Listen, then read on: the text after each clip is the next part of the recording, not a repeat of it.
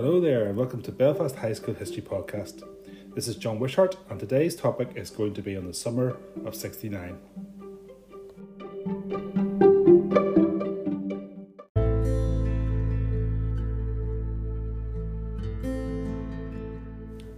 By the summer of 1969, Northern Ireland could be described as a tinderbox, as a cauldron of tension that had been built up for weeks and months beforehand.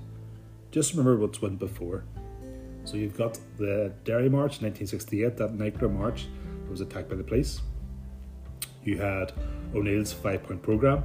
You had him appealing for calm, appealing for peace in his Crossroads speech just before Christmas 1968, only to be followed by People's Democracy and that Burnt Hull Bridge attack, which led to even more tension. By the summer in Northern Ireland, things were at a height. Remember, the marching season takes place in Northern Ireland throughout the summer. These were in Orange and Loyalist bands would march, and this tends to lead to lots of community tension at that time. And this tension was heightened in 1969. This was sparked by perhaps one key event, and that was what's called the Battle of the Bogside. So the Bogside is a large area of Derry City. It's highly populated, densely populated as well too. It has big high-rise flats, and the people of the Bogside knew that the Apprentice Boys March was coming in August 1969. That's a Loyalist march. It happens every year, and this year they're determined to show that they are annoyed, that they're frustrated, and they're going to show this here by obviously by having a protest and having a riot. Okay, so what they do is they prepare for this. They raid the dairy in Derry. They steal about 30,000 milk bottles, and they fill those milk bottles with petrol and rags, making an arsenal of petrol bombs. What gives them an added advantage as well is that they have height advantage, because they use the roofs of blocks of flats to give them added advantage over the police who are going to be down below. So the Apprentice Boys March takes place, and very soon a riot breaks out. The residents of the Bogside prepared barricades. They are in for the long term here, and they very quickly control the situation. The police get involved, but they're absolutely exhausted. There's 50 hours of rioting. The nationalists will control the high ground, as has been said, and the police cannot really deal with this situation. The Irish government are very, very concerned about what's happening. They threaten to intervene. They threaten to even send soldiers across the border. So Jack Lynch threatened that. In the end, a field hospital is sent to the border, and this enraged Unionists because it almost seemed as if the Irish were about to invade. In the end, the British government intervened. They sent a small British Army unit that eventually brought peace of a sorts to the Bogside and brought that riot to an end. Things, however, would spread like wildfire to Belfast, because residents in Belfast, people in Belfast, were looking at what's happening in Derry, and Loyalist communities in particular were very angry.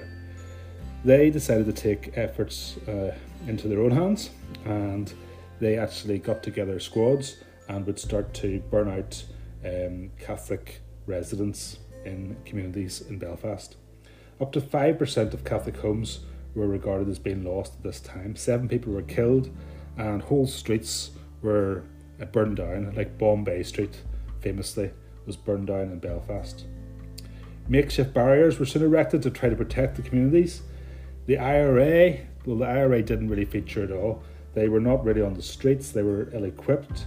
They did not have the men or the weapons to try to fight back. And soon slogans were actually put on the walls saying, "IRA, I ran away." So this here violence, this intercommunal violence, because there were houses on both sides burnt down, but most of the houses burnt down were certainly within the Catholic community. This led to huge amounts of concern. The British government called over James Hitchens Clark to London, and he was brought in to talk to the Prime Minister.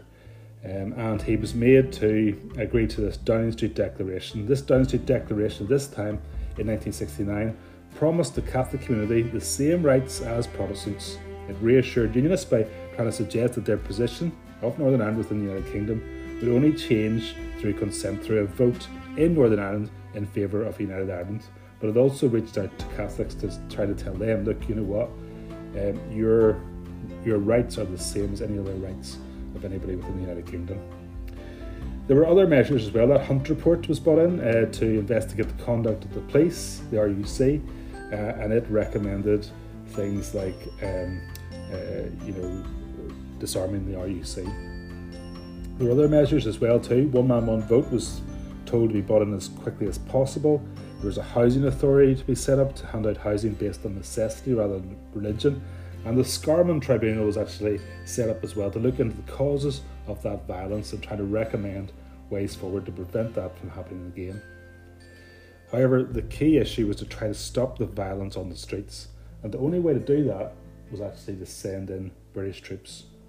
So the Prime Minister reluctantly sent in thousands of British troops in August 1969, and they were sent in to try to quell the disorder and the violence, mostly against the Catholic community in Belfast. And they were welcomed onto the streets of Belfast by the Catholic community because loyalists were running amok and were really causing mayhem in Catholic communities. So the British Army were welcomed into places like the Falls Road. They were often given tea and buns, which seems quite ironic looking at it now. However, this was to be what was called the honeymoon period. Quickly, things were to get out of hand, and the army leadership knew that. They knew that they were only in there to try to stop fighting between the communities, but they knew that in order to remain part of the solution and not part of the problem, a political solution was needed, and needed really quickly. However, that political solution would take years and years to come. Thanks very much for listening.